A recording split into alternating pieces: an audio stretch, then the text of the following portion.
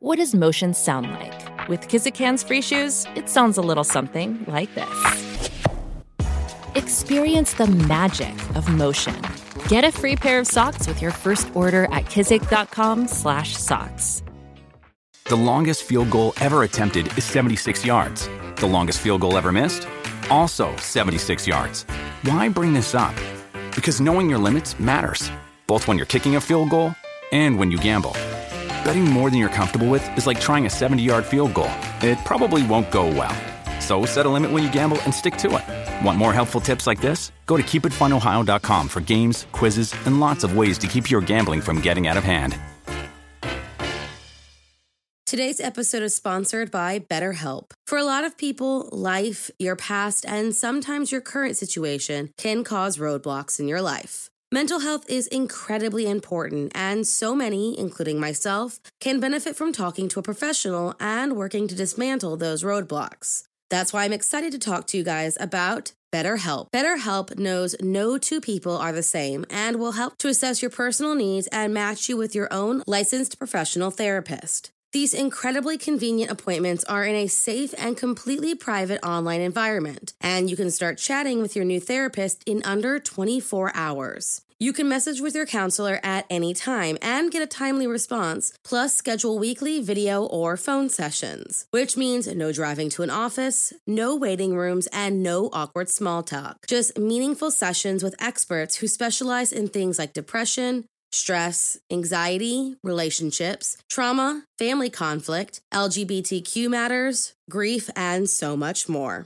There is truly someone there for everyone. And BetterHelp is committed to finding your perfect match, which means if you and your counselor don't mesh for whatever reason, they make it easy and free to seek someone new if needed. BetterHelp is more affordable than traditional offline counseling. And with financial aid available and access worldwide, they truly make it easy for anyone to seek the help they need.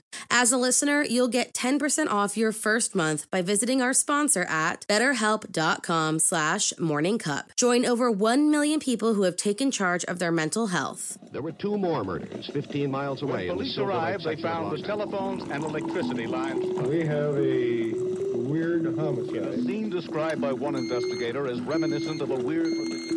Morning. Cup of murder. What do you do if you know who the murderer is, but can't find where they are? On March 13th, 1979, a man was born who would go on to take a human life. But before he could be arrested and made to pay for his crimes, he fled the country and is still completely in the wind. So if you like your coffee hot but your bones chilled, sit back and start your day with a morning cup of murder.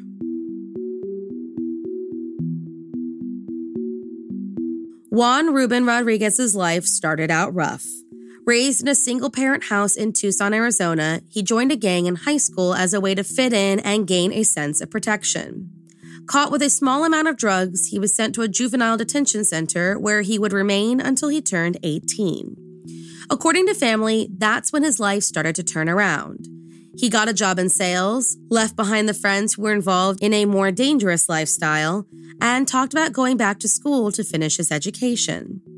Meanwhile, in the eastern part of Tucson, a young man named Anthony Burroughs was enjoying a much different life than Juan. He had a comfortable life, 2 parents, and was described as a wannabe who was obsessed with the gang lifestyle that Juan felt he was forced into. He had a theft and assault charge on his record and was known to have a hot temper and a gun on his person at all times. On April 30th, 2000, the wannabe and the man who was trying to leave his past behind him crossed paths at a house party that would alter the courses of both of their lives forever. That's the day that 21-year-old Anthony Burroughs shot and killed 19-year-old Juan Ruben Rodriguez. Despite the fact that there were about 200 people at this party, the only real information we know is that Anthony and Juan exchanged words outside of the house, according to some about a mutual female, and that as Juan walked away, Anthony pulled out his gun and shot him in the back, hitting his shoulder. He staggered into the house, collapsing into the kitchen while people gathered around to try and help. Unfortunately, they were too late. Anthony left behind 3 young children and a family filled with sorrow and a lot of questions. Less than 24 hours after the murder, Anthony Burroughs was nowhere to be found. From what investigators could figure, he fled straight to Mexico, came back into Tucson, flew from Phoenix to Los Angeles, and then into the Philippines, where his extended family is from, and where, for the last 20 years, Anthony Burroughs, now a fugitive charged with first-degree murder, has been completely off the radar. That's 20 years worth of questions, 20 years worth of misinformation, and 20 years of investigation that has had its leads, but nothing solid enough to earn an arrest. The biggest came in 2012, when investigators got a confidential tip stating that Anthony's mother, who still lived in Tucson, was sending money to him somewhere in the Philippines. A search warrant was obtained, but after 14 hours of searching, they left empty-handed.